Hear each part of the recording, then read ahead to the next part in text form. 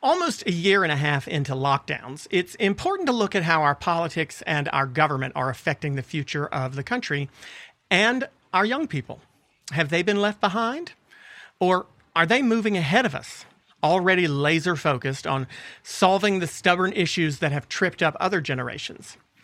If our guest this week is any indication, they are essential to strengthening our politics, giving us new ideas and making sure our democracy continues to inspire people at home and abroad.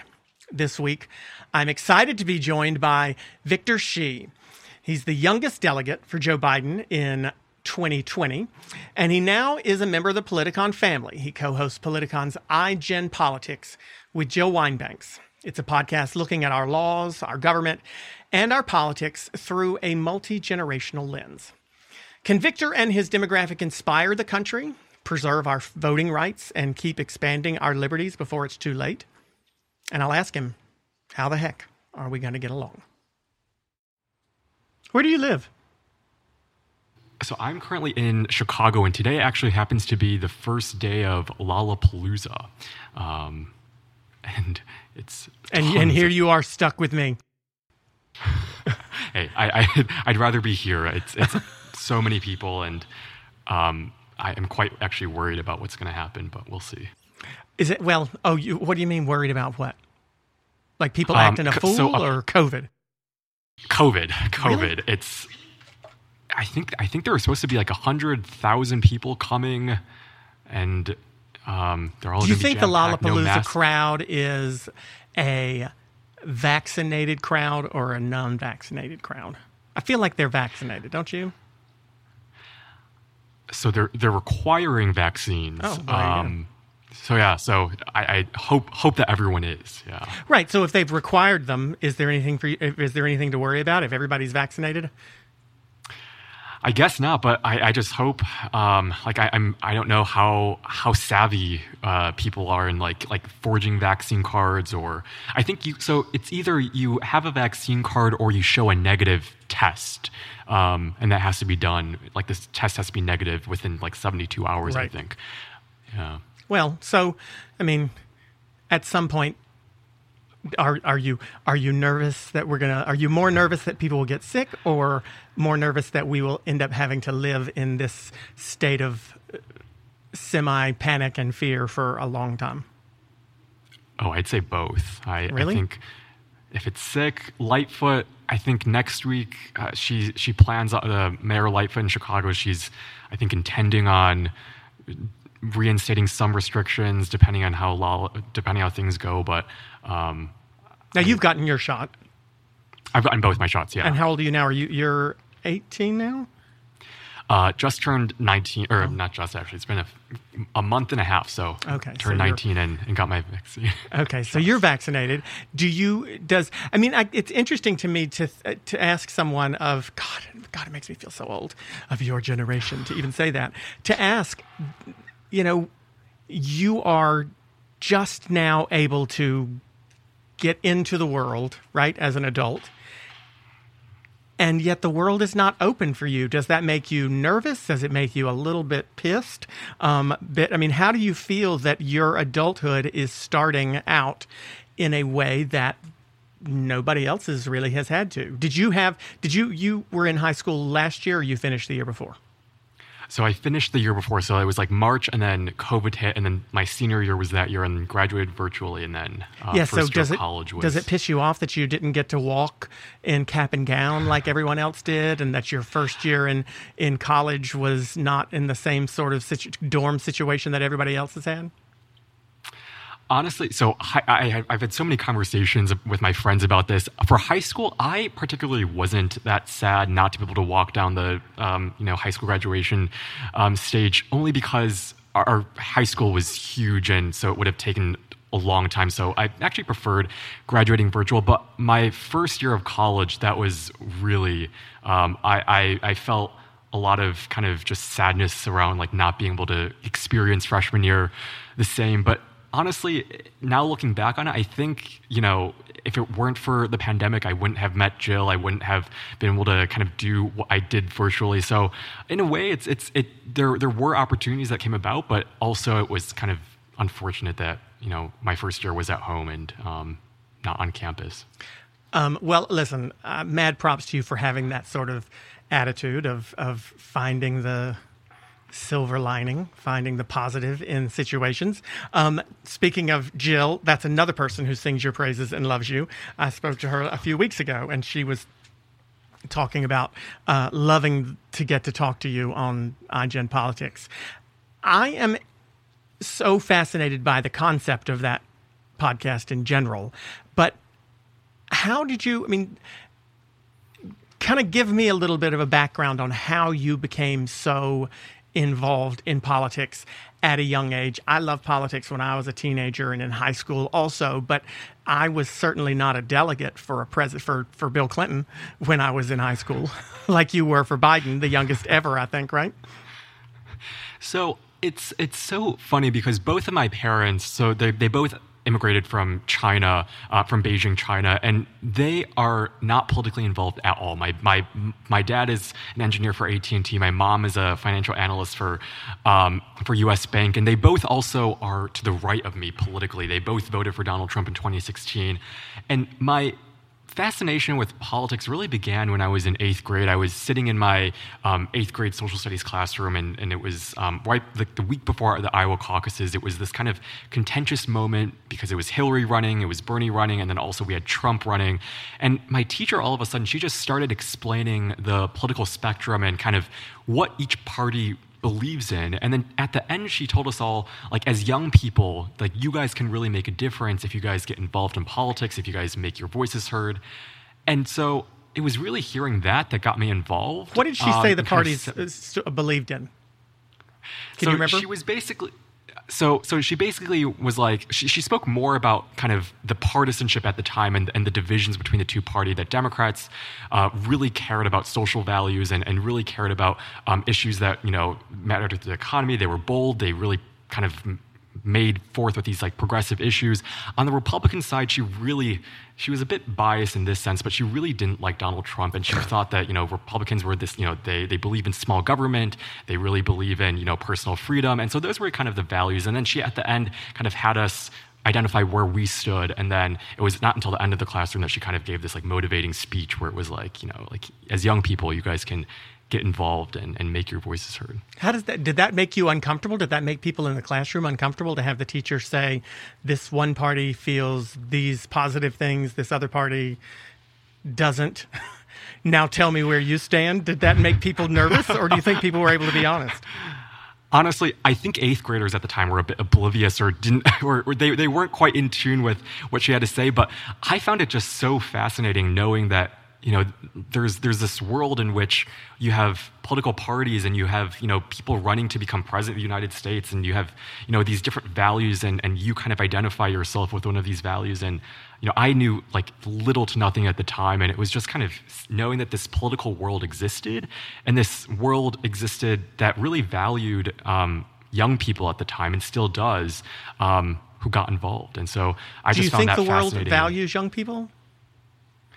I really do, especially in politics. What I found is that I really feel like politics is a true meritocracy in the sense that, for me, I was a volunteer for like 4 years on a campaign. I, made phone calls, text banked, and really all of my friends who I know who kind of are now experienced in politics, they really kind of feel the same way in that, in politics, you start small, but if you like put in the work, if you do what you're asked to do, it really kind of lets you blossom. And the younger age that you start, the more opportunities people give you. And I really think that in politics, young people have a substantial voice, a substantial value. And I think candidates really realize that. And I think that was evident in 2016, but certainly in 2020. Did you find yourself wanting to be involved in the party and wanting to be a delegate because you particularly liked one candidate specifically, or you just identified with the party itself? So for me, it was definitely more the candidate. I was torn between Kamala and Biden, which is, I guess, it was odd at the time. Really? Because she dropped out real soon. So how torn could you have been for long? So like a lot of young people, I found President Biden to, really kind of follow that old school style of thinking where, it was really just working together, not really bold solutions. Kamala kind of represented this new voice in that she was diverse. She really gave me, at least as an Asian American, some sort of representation. And as the primary went on, I think it was for me kind of knowing how big of a threat Donald Trump posed and kind of knowing who could beat Donald Trump. And for me, after kind of seeing the evolution of Kamala's campaign, seeing Warren's campaign, seeing, other campaigns kind of crumble as the primary season went on, I thought that Biden really had the best shot of winning against Trump. And so that was part of the reason why I ran to become a delegate, but also because I thought he had the values that would help him win. So you didn't necessarily, so it wasn't enthusiasm for him so much as we need this guy because he's the one who can beat Trump. Right, yeah. That worked this time, right, for him. Do you think it doesn't usually work though, does it? I mean, what's a more powerful motivator? A candidate who inspires people to follow them, or running on a platform of anti the other side? Does that question make any sense whatsoever? I guess candidates in the past, in my lifetime, God, I feel again old, have run for something and been successful, but it feels like more and more often the successful politicians tend to be those who are running against something else. Donald Trump was running against Barack Obama and Hillary Clinton and the scary socialist liberals who were trying to turn us into Cuba. Did you not follow Biden for some of those same reasons because you just didn't like Trump? So it was at first I thought, when I first ran to become delegate, or when I first got involved in his campaign, it was really kind of knowing that Joe Biden could beat Donald Trump, and that it was, we're against Donald Trump, and, I just want to see Donald Trump out of office. But I think it's so interesting because the 2020 election, as I kind of now look back, it's so clear that Donald Trump, I think, could well have won if it weren't for his incompetence and his lack of, I guess, character and responsibility. And I think as the campaign went on, it was not so much more that I agreed with Biden's policies, but I think it was just the moment that our country found itself in. And what I mean by that, I think, is just, after going through so much in the pandemic, after going through so much vitriol with Donald Trump throwing names at, his political opponents, for me, it was just Biden's outlook on the world as the campaign went on, his vision to unite America. And I think, it sounds a little bit, at the time, I guess now looking back, it sounds a little bit kind of maybe naive to think that that was possible. I think really in the moment, his vision of, or at least his intentions of uniting the country at the time was really powerful. And that's, I think, a big reason why people voted for him, and I think why young people thought, even though I don't support his policies or he's not so much, against Donald Trump, we just need change. And I think Biden offered that in some way by uniting the country. Do you still think that? Well, you said you thought it was maybe naive. Do you think today that it was naive, or do you think he's done that? So I'll look toward voting rights on that. I think the other day he said, we can out-organize voting rights. And, he gave this big speech in Pennsylvania, and it seems like he still holds on to a lot of his experience as a senator when I think bipartisanship and consensus was possible in the Senate. And I just feel like in so many people who are involved in voting rights, so many young people who think in terms of bold solutions, systemic reforms, just think that his rhetoric and isn't really matching his actions, or I guess his actions aren't matching his rhetoric.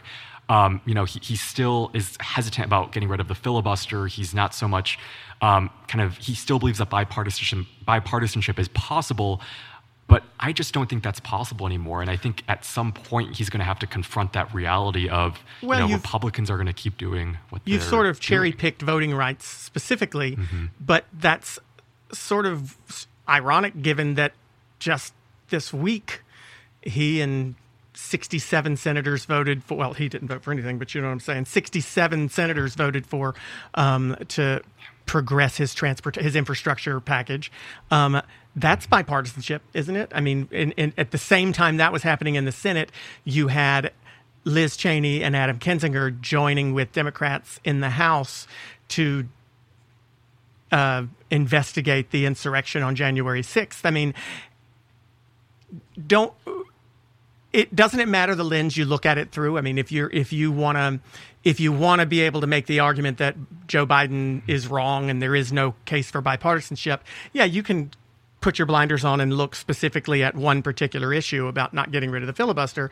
But if you want to make the argument that, okay, maybe he's not wrong, 67 senators getting together and voting on anything, 17 Republicans joining with Democrats to vote on anything is certainly hasn't happened in the last 12 years that I can think of. Yeah. Mm-hmm. Yeah, no, I think you're right in that respect. But I would also point out, just how long it took to get to this point. It was a key procedural vote, from what I understand, and I think just Biden at first proposed this massive infrastructure plan that included, human infrastructure, these kind of going beyond what we call traditional infrastructure. And it got a lot to get to the point of where we are. It got a lot of trimming, a lot of cutting, and I guess, did get 67 votes. But I think just the fact that, we've made this meme of, infrastructure week, infrastructure day for more than 2 years now, that it took us 2 years to reach agreement on something as simple as, I think, infrastructure. Well, it took us 150 days to reach agreement. I mean, This has only been 150 days in the Biden presidency, right? He can't be blamed for the other sitting on your hands time, right? That's true. Yeah, no, that's true. And I guess, it's just, if it takes something as simple as infrastructure, 150 days to work out, or so much negotiation, and I think that infrastructure is something simple. I think infrastructure is something that improves people's lives.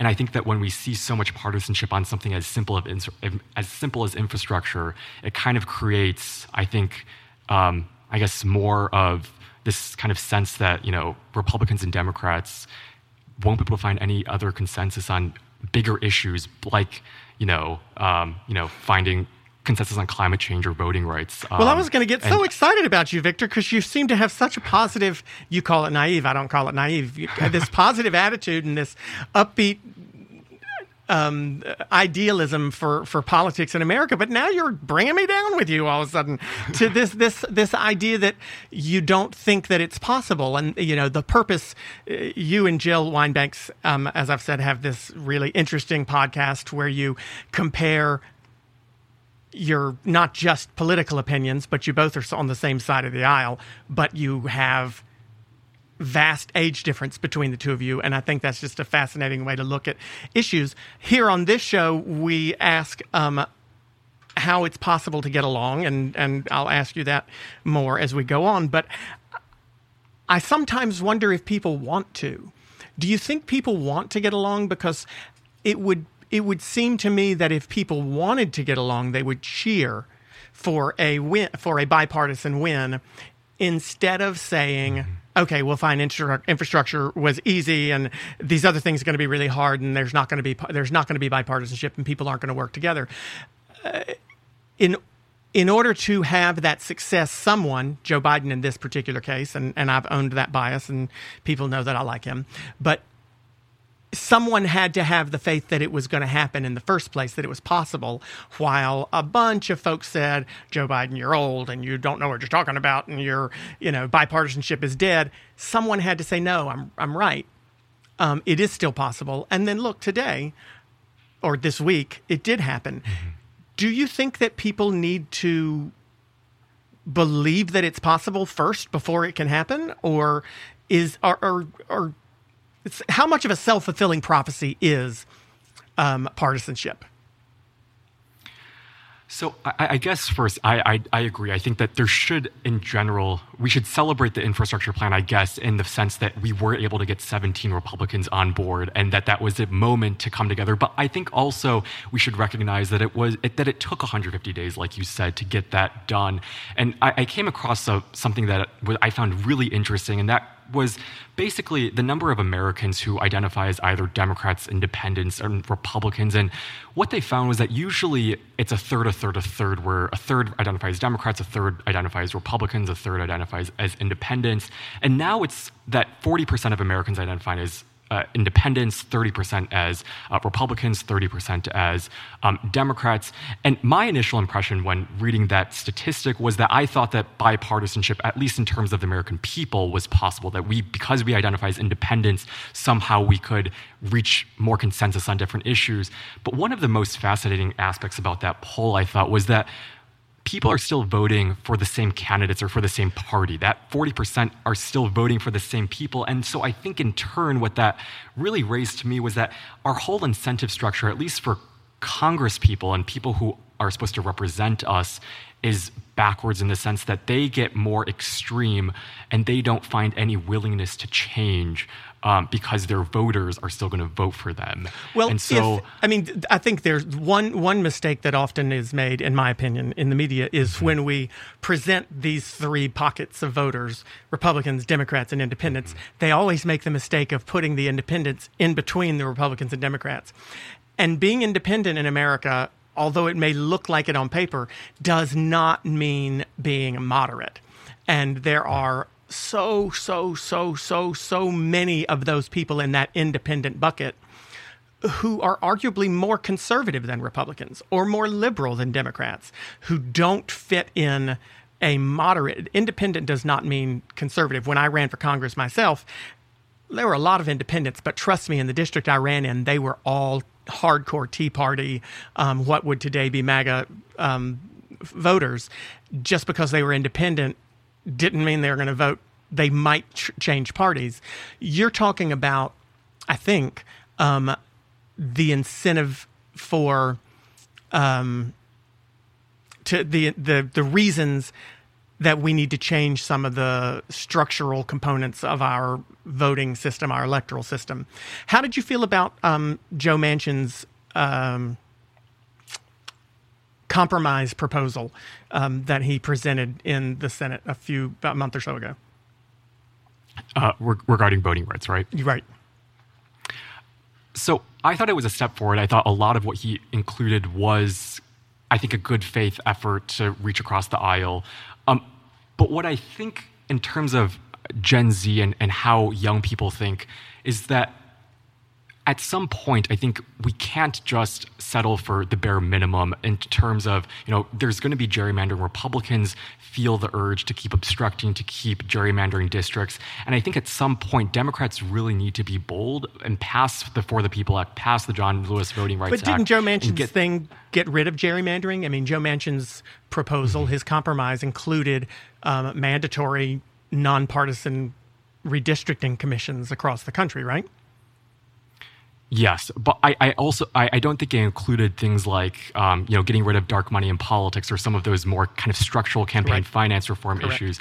And it was really interesting because when we talk about democracy, and for me specifically, I think I had the fortune of working with Larry Lessig my junior year of high school on democracy issues. And I think he really kind of put it best when it was, when we think about democracy, it's not that it's like the most, I guess, important issue. It's just that we need a representative democracy if we want to achieve things like climate change and other issues. And so I think when we talk about reforming democracy, we have to include everything. We have to go bold. Otherwise, I think especially in this polarized kind of partisan world, it's going to take such a long time to get piecemeal things passed in Congress. And so I think we really need to go bold unless but would it not take longer to do nothing? I'm just pushing back at you here for fun. And I know Jill occasionally does the same. Would it not take as much time, even more time, if nothing was done? So give me, because you've talked about voting rights, so I want to stay on that for a second.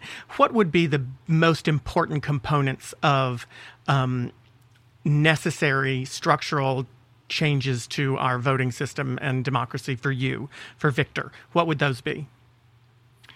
Making Election Day a holiday, I think really gives everyone the ability to vote, makes it an even playing field. But I think we have to go even more kind of systemic, reforming our campaign finance system, thinking of different ways for voters to, contribute differently. There's been different proposals like a small donor matching program where we really incentivize, instead of these big donors, more smaller donors, really getting regular people involved. I think we really have to change how we think about, our ballot system. New York City implemented ranked choice voting. That I find fascinating in terms of kind of looking at how we can change our ballot structure to get more people involved.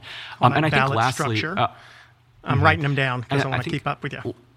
Lastly, the Electoral College is a huge issue, especially now. In my lifetime, at least, I was born. I was born after 2000, but I lived through the 2016 election, but it was within 16 years we had 2 elections in which the winner of the popular vote lost the election because of the Electoral College. And so I think we have these systemic kind of structural issues, and I think those kind of 4 main categories, campaign finance, making Election Day a holiday, changing our ballot structure, and then also the Electoral College. Should I add? You mentioned gerrymandering before, but this is not on your list. Gerrymandering, yes. Okay. Sorry, gerrymandering as well. Because I hate gerrymandering more than anything, so I want to add it to your list. So let me just let's throw in some of the issues that the other side argues about. They have wanted voter ID for a while. Wanted to make it more restrictive. They have wanted to do away with mail-in balloting. I guess I know at times, and I know the arguments against that I would use against them is, oh my God, places like Utah and Washington State and several states have used mail-in balloting for decades, and you didn't have a problem with it then. So why are you worried about it now? Why do you think they're worried about it now? I think because it's getting more extreme. Mail-in balloting? I guess the restriction of mail-in balloting, the requirement of more ID laws. I think Democrats, and from I guess just my own view, is that I think we need security in our elections. I don't think that we should have, no IDs. But I think that, having some form of ID is important. Having having mail-in ballots is an important option. But I think would you give in and accept some sort of voter ID in exchange for getting one of these other things on your list here? I think the reason why I think that we should go bold and include all of those different components is only because we have such short election cycles, and because Democrats have this moment now in the Senate, in the House, and the presidency to get this stuff done. I think we have to seize upon it and actually get it done. Otherwise, in 2022, it seems like the House is vulnerable. State legislatures across the country might get more Republican. Right, but that sounds to me, Victor, like you are worried about it because the House is vulnerable for Democrats, right? Republicans think it's that's a good thing for them. I mean, do we need to get it done because it's the right thing to do, or do we need to get it done because if we don't, we might lose the House? Both. I think it's the right thing to do because it protects our democracy, it strengthens our democracy, gives more representation to people, but also because if we don't do it someone in Wyoming or Montana would not agree with you when it comes to that argument for the Electoral College, because if I live in Wyoming or Idaho and you get rid of the Electoral College, then I, can strongly say, well, damn, my vote's going to count even less now, because urban voters and suburban voters are going to always vote in a block, and rural, ranch hands from Montana and Wyoming are going to vote in a block. And therefore, the Electoral College is the only thing that's protecting me as a voter in Wyoming. How do you respond to them? I think when we think about the key principles of our democracy, this notion of one person, one vote, equal representation, I think, sure, the Electoral College somehow gives Wyoming or rural areas more of a voice than urban areas. But there is also some statistics out there that say if all the urban areas vote for one party over another, it still wouldn't have any significant effect on who wins the election, because you need to reach more than 50%, or you need to win, 50% or the majority of the votes. So your vote would still count if you live in a rural area. It's just that you wouldn't have electors representing you. It would be you going into the ballot box, and it would be your vote solely for whoever you vote for. And we just don't have electors representing you in that sense. But it's kind of fulfills that notion of one person, one vote, but we aren't necessarily. I mean, again, I'm playing devil's advocate for you because you're ridiculously smart, and clearly going to be governor or president yourself someday. So let me prep you for your debates.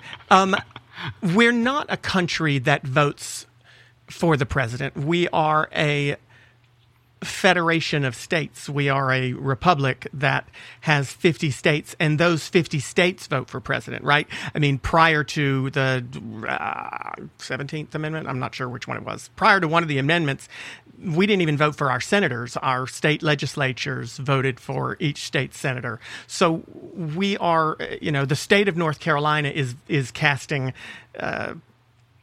15 electoral votes for President Trump, for Donald Trump, while the state of Georgia is casting its 15 electoral votes for Joe Biden. Are we so media? Is our media so nationalized that we forget that we aren't a country of 330 million people so much as we are a collection of 50 separate states with different laws and different interests? I think things are so driven by national headlines that we sometimes lose sight of that fact. And if I'm understanding the question correctly, I think having these national elections for presidency, for congressional races, for Senate races, they're important. And I think that's part of the reason why you see turnout so much higher for those races compared to local elections and state elections. And I think in part that's because we have put things in such national terms that we forget about what's happening in our local politics.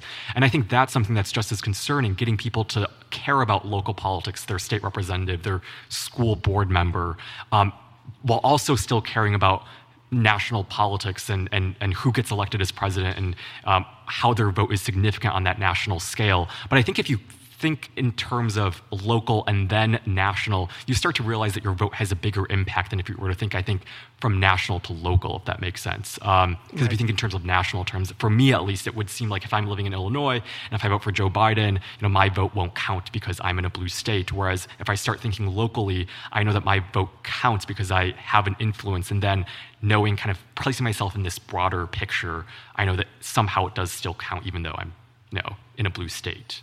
So I want to go back to your list. I've got 6 things: national holiday, campaign finance, ballot structure, electoral college, gerrymandering. If I said to you, okay, well, we're going to have to take electoral college off of this list simply because Congress can't change that. That's a constitutional issue that has to be amended. The Constitution would have to be amended. And I'll give you the national holiday if you'll give me voter ID requirements in every state. But I can't do anything about campaign finance right now. So I get voter ID, you get the national holiday, tell you what, I can do something with finance because it's national. I can't do anything about ballot structure because I have to leave that to the state. But I'll give you the holiday, I'll give you campaign finance, and I'll give you gerrymandering reform if you give me voter ID. Are you saying you wouldn't be okay with that? Well, I guess my one question, what type of voter ID would, because if it goes like right now, right, it's one form of voter ID, it's, driver's license, some sort of kind of certification that you're a citizen. Is there any additional voter ID you would add to that list? Sure, we can give you other voter IDs, and we'll also make it free to get them, and we'll make them available to everyone at their local post office. We'll do everything we can to make the voter IDs as available and as many different possible ones as we can. Let's assume that we make that voter ID provision something that you're satisfied with. But I can't do anything about ballot structure, and I can't do anything about the Electoral College. You still okay with it? I mean, we're not voting for anything right now, but hypothetically. I would say, okay, so that's not what I prefer right now, only because knowing what's happening in state legislatures across the country, that they're still being aggressive in terms of restricting votes. And unless I think Congress can enact something so sweeping and so large in scale and scope that it can counter what state legislatures are doing, I'm not sure I would quite be satisfied with that exchange. I think if we then the alternative, though, is to do nothing, right? Because right here, you got your holiday, you got your gerrymandering reform, and you got some sort of campaign finance reform. But if you don't take this deal, I'm taking it off the table and you can walk away with jack shit, right? So, but it sounds like you're willing to say, well, then I'll take nothing. I think we can do something, but that requires Democrats like Manchin and Sinema to actually, I guess, vote to get rid of the filibuster, really use the tools available in the Senate. But Joe Manchin Manchin to get that just done. offered all of those things. He offered the holiday. He offered the gerrymandering reform. He gave in on voter ID with some guardrails, obviously. But it didn't go anywhere. I mean, I guess the point is, the question I'm really trying to ask is, do we want to get rid of the filibuster simply because we don't want to ever have to work with the other side at all? I mean, it sounds like the alternative here is either I get everything I want exactly the way I want it, or y'all can just go screw and I'll wait and hope to God that I get power at some point again. I mean, is that so? So when we ask our title question, how the heck are we going to get along? The answer to me seems right now, and I'm not putting this on you, but I'm thinking about this transportation compromise, and people on the far left, like AOC and Rashida Tlaib, have said, good luck getting this to pass the House. Peter DeFazio, who's the head of the Transportation and Infrastructure Committee, has said, this is not near good enough. I'm not going to vote for it. I'm against it. And I think, well, the alternative, though, is to get none of that money. Like, you can either take $1.5 trillion or you can take $0. And it sounds like Peter DeFazio and maybe you and some folks who agree with you will take the zero. Is that what I'm hearing? I think so. We'll settle for something small, but I think for people like me, for young people, for people who really are pushing President Biden to be bold and pushing members like Manchin and Sinema to be bold, is just rethinking how we think about politics, especially in this moment right now. I think if it was a world in which bipartisanship existed, in which state legislatures across the country weren't so driven on restricting votes, passing these laws that would make it harder for people to vote, for people of color to vote, I would be fine, I think, with a bipartisan consensus. But what I'm worried about is that something like Joe Manchin's bill or some small watered-down version isn't nearly enough to confront the challenges that we have ahead of us. Okay, so then we have nothing, right? So we do nothing in the Senate, right? And then the State House in Georgia and the State House in Texas and the State General Assembly in North Carolina, they're still going to do all that shit, right? Some of these states that are passing incredibly restrictive, and I agree with you, very restrictive voter denial. It's not voter access. Keeping ballot access very restricted. They're still going to do that, right? So I guess I hear what you're saying about we need to do something big enough to counter that. But if the alternative is $1.5 trillion or $0, knowing that we don't really have any control over what they do at the state houses, right? We can't. As much as I'd love to walk into the North Carolina General Assembly and get rid of our Republican-led speaker and Senate Majority Leader, I can't. And they're going to pass what they want to pass. I can't control what they do, but I can control what I do in the Senate or the House in the U.S. Congress. 1.5 trillion or $0. What's your choice?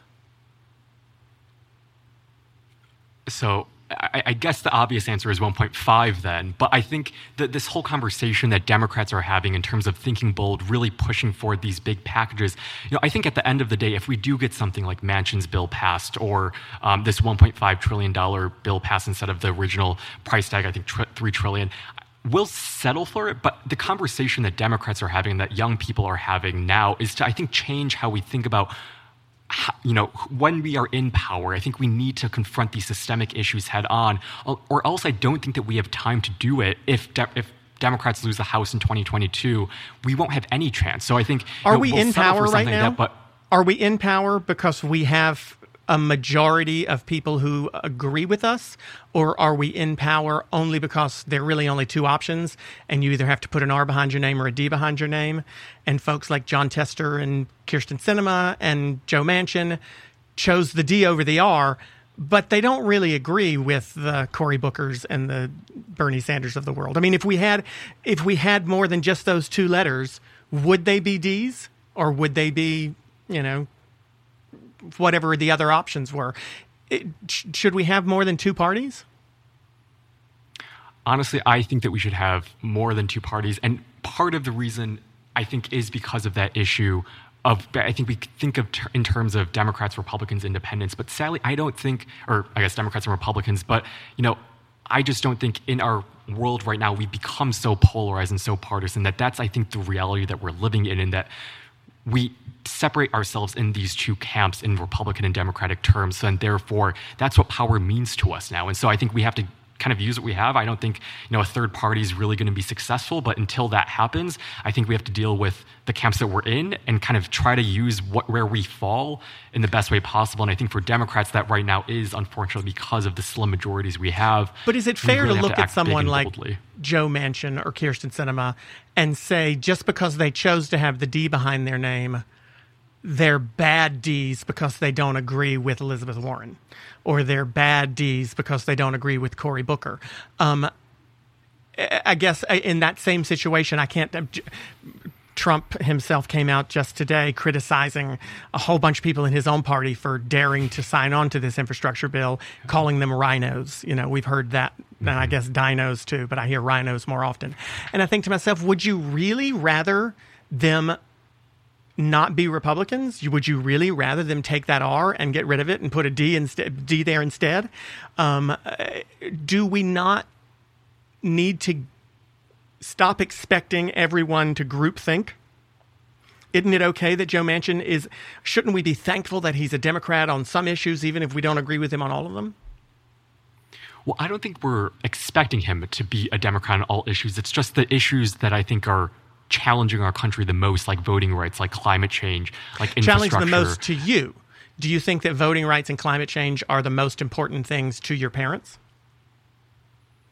No, but they're the issues that I think take the most to reform, in the sense that these are big issues that take systemic change. But are they the most important to most people? I mean, I can understand why the younger generation would see climate change as a very systemic, a very important and pressing issue.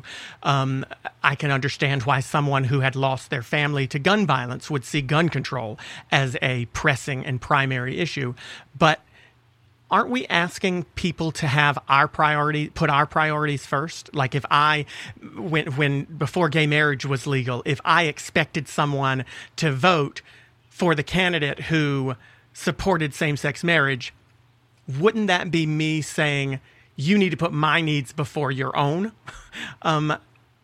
Is it okay to do that? I mean, voting rights is important to me and to you, and I love that you love it, and I'm with you on most of the issues, but I wonder if we have gotten too selfish, and maybe younger generations have gotten to a point where they're so used to having what they want right in front of them on Twitter or Instagram, or their, any entertainment option they want on YouTube, that we forget that my priorities might not be somebody else's priorities. How much do we need to be reminded of that?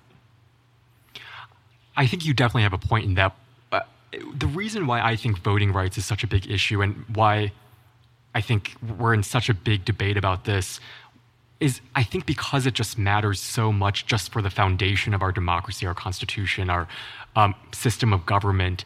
And so while it may not matter to someone who is maybe living out in Wyoming or Alaska, I think just if we want to build up from there, we need to establish some sort of consensus on where our democracy stands and have at least some sort of agreement on something as fundamental as infrastructure, climate change, voting rights, and get that set before we can address other issues and find consensus where fundamental rights matter. Victor! You just said we need to get consensus on infrastructure, but 30 minutes ago, you weren't satisfied with the consensus that they found on infrastructure. Sorry, not consent, but more we have to get these issues addressed. They're trying to. And think boldly. They're trying to, but they're not bold enough for... they're not bold enough. They're not bold enough for some folks, right? So right.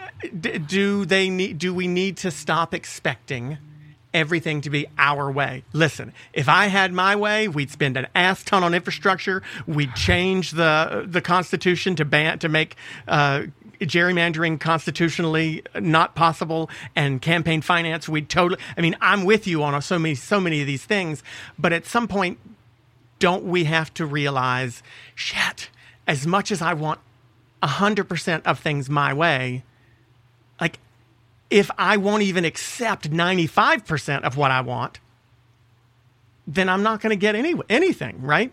At some point, do we have to dream and hope and push and keep striving for the bold stuff while also accepting, damn, we got a win here, and we got $1.5 trillion when, had we not been in the majority, we would have gotten jack shit, right?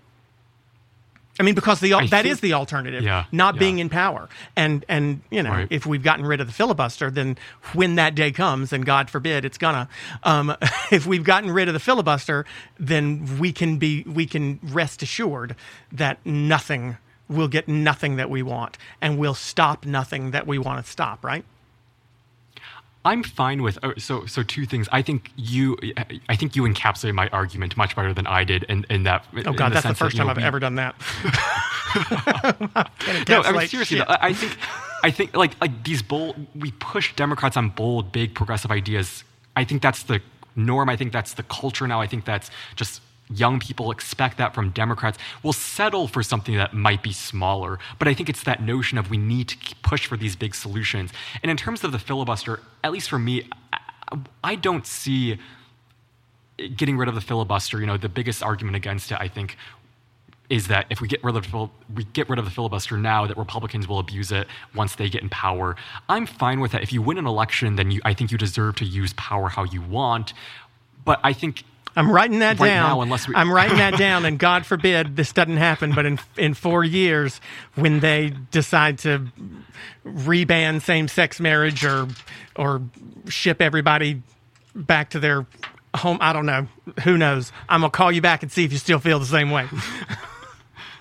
And I guess like the magic of that is that also like because it's one thing to debate about the filibuster, but also like if that does happen, we do have House elections every 2 years to prevent something as big as, if they have power for 4 years, we have those checks to prevent something huge from happening. I take, the 2018 midterm elections as an example.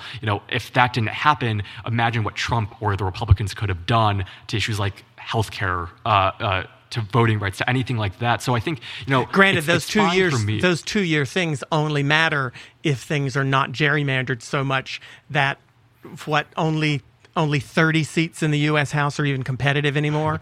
So we got to get rid of gerrymandering. But Victor, you didn't accept that when Joe Manchin offered it. So I guess you're screwed in 2 years when those things come around, right? I feel like at those moments, like we want everything we want right now, but when it doesn't have everything we want in it, and we vote against it, like Peter DeFazio is saying he's going to be against this Senate thing, then 4 years from now, when all of the roads and bridges in Oregon are completely crumbling, and he says, damn, why didn't we do something about it?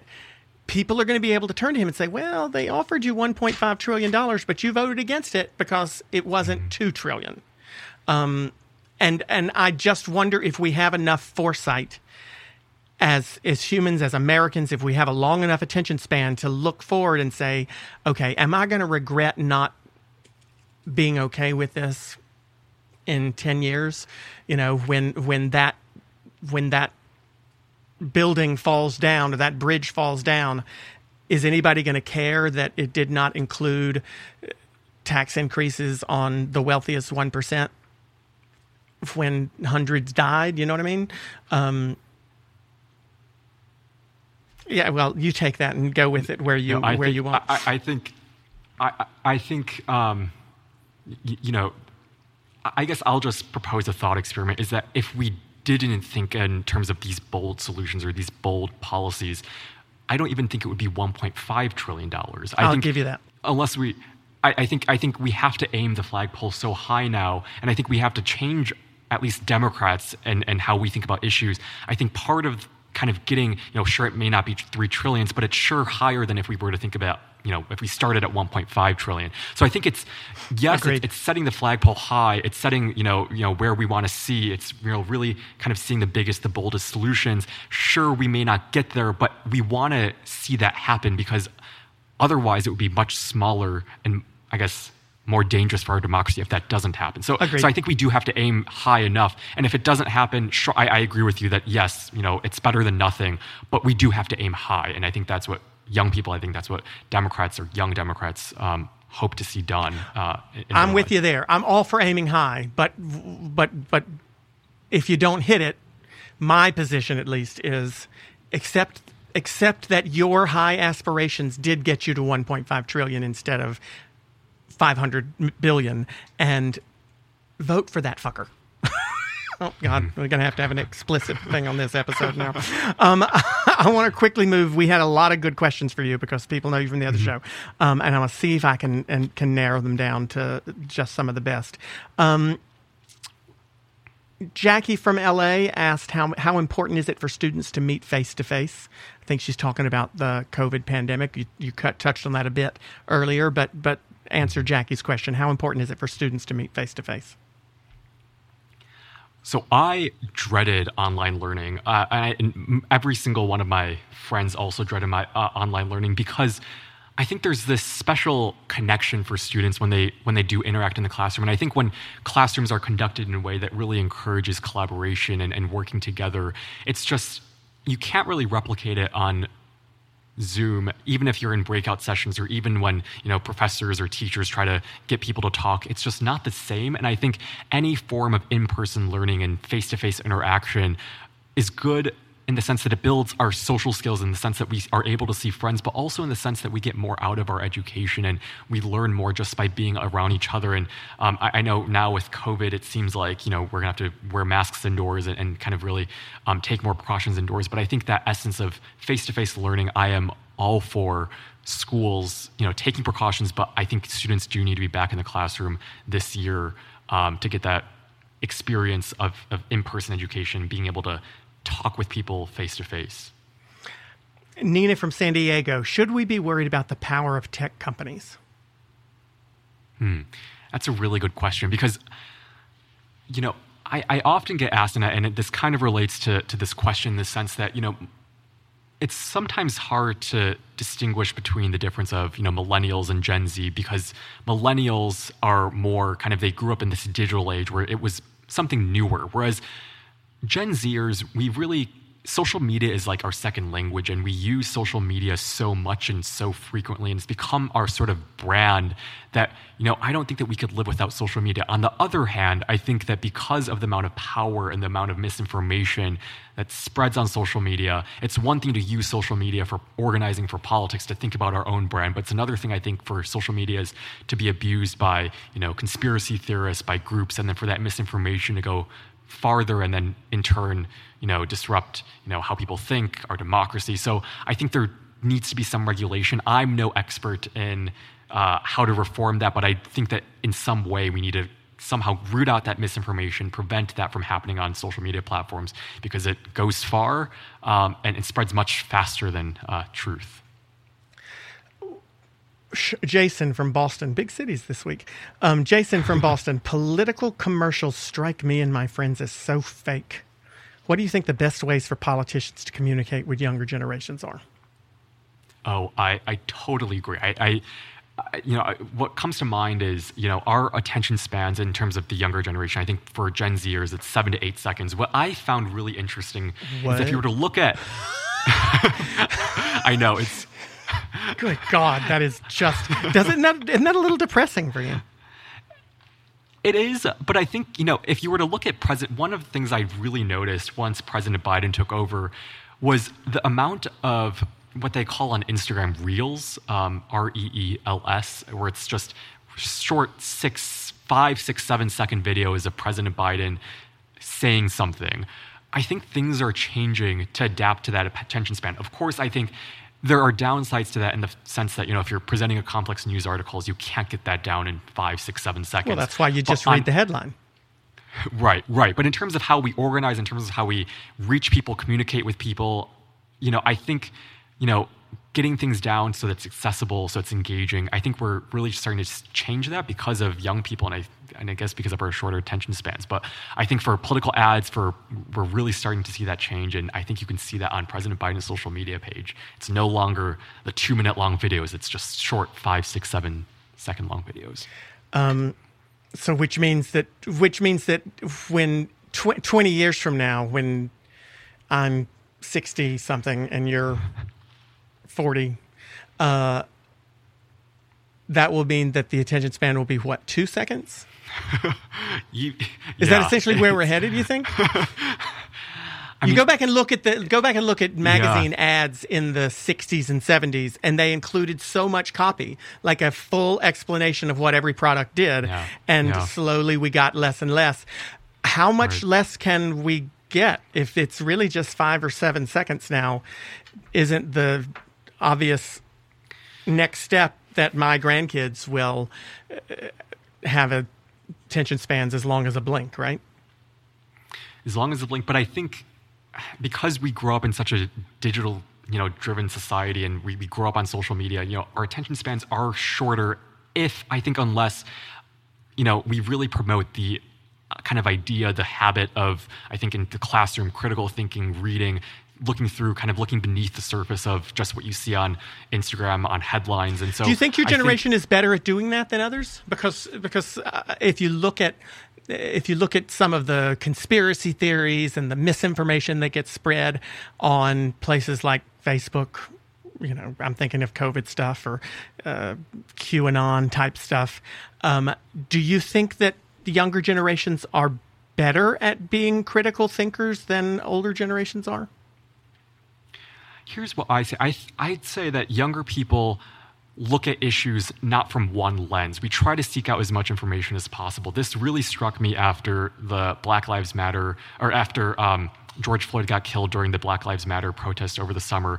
The amount of people who I saw and my friends who weren't politically active before, but as a result of those protests and that movement, they started posting stories. They started posting, different infographics on their stories to get this education out there. And when we talk about climate change or racial justice, we realize that we can't just think about things in one lens, in the sense that you have to include different genders, different races, different perspectives in the conversation, or else you have an incomplete view of that issue. And so I think, in terms of whether or not we're better critical thinkers, I'm not quite sure, but what I think that we are better at is including more perspectives and seeking out more information from different people, from different backgrounds, from different demographics.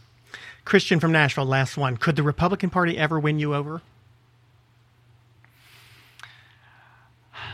On issues when it pertains to truth and facts, I'd say someone like Liz Cheney, if it had to be someone like Liz Cheney and Adam Kinzinger over someone like Jim Jordan or Kevin McCarthy, I think yes. But if it were, something like Republicans, Democrats, it would have to be, if a Democrat did something so, horrific or so abhorrent, maybe. But I'd say it takes a lot for me to get persuaded by Republicans just on the issues, because they don't acknowledge truth and facts around January 6th and just basic tenets of our democracy and Constitution. The current Republican Party in its specifically in its MAGA state. But President Eisenhower would have been a Democrat today, and President Kennedy would have been a Republican. So parties do flip their quite a bit when it comes to their policy positions. I got to say, so one of my last questions for you is what's the first office you're going to run for? Do you know? Oh God, that running for office is a little scary for me. I don't know. It's kind of the thought of having been on, a campaign and having, helped President Biden's campaign over the fall and taking my first quarter off. It just seems like there's so much work involved. I'm not quite sure what office I'll run for, which the first one will be. It seems like a really cool process, but I guess the thought of a young person, I'm 19 now, I won't be able to run for office, until at least after college. I'm not thinking you could run for House right now. That's true. That's true. But I don't know. It seems daunting as a 19-year-old to run for something as big as the House. And I prefer Trust me, as someone who's run for the House, the stupidest person on the campaign, is the candidate at all times. Always. The dumbest and the most incompetent is the candidate in every situation. Mine, of course, especially included. It's only a lot of work if you hate having to raise money, which is a pain in the ass, and no one should have to do that. But we're going to fix that because we're going to figure out a way to compromise and get it through in something. But if you're good at speaking to people and having conversations with them and expressing your opinions, it's not that much work. And you're very, very, very, very, very, very good at that. And then all the hard, real work is done by staffers who don't get any credit or attention.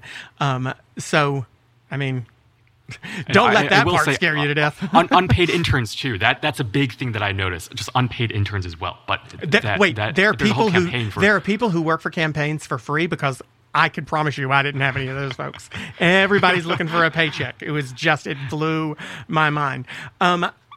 I got to tell you, of the landscape of political podcasts, and there's a whole bunch of them, and Politicon's got 4. I got to be honest, I think your show with Jill Wine-Banks is one of the most interesting and unique and important, really, conversations, because I've said many times I don't believe that our divisions in America are any more so based on politics or based on race or based on gender as much as they are based on generational differences. And to hear the two of you who come, like I said before, from similar political backgrounds in policy wise, have discussions about these things is fascinating. So anyone who's listening right now, if you haven't already listened to iGen Politics, please check it out. Jill Wine-Banks, Victor Shi, and it comes out on what day of the week? You guys tape on what day? So we usually tape on Tuesdays, and then it comes out on Wednesday mornings. Yeah, midnight or so on Wednesday, late on Tuesday night, early on Wednesday. I almost recommend it more than this one. If I recommended it more than this one, then I think I would make the Politicon folks upset. But I got to tell you, I really do. So if you're listening, check out Jill Wine-Banks and Victor Shi on iGen Politics here on the Politicon podcast family. And Victor Shi, tell me, please, how the heck are we going to get along? I think it starts by listening. I think we have to listen to each other, but I think also we have to be clear-eyed about where we are as a country and the solutions we need to get passed. But I think listening is first, I think for me, the biggest way to get along and see where the other side is coming from.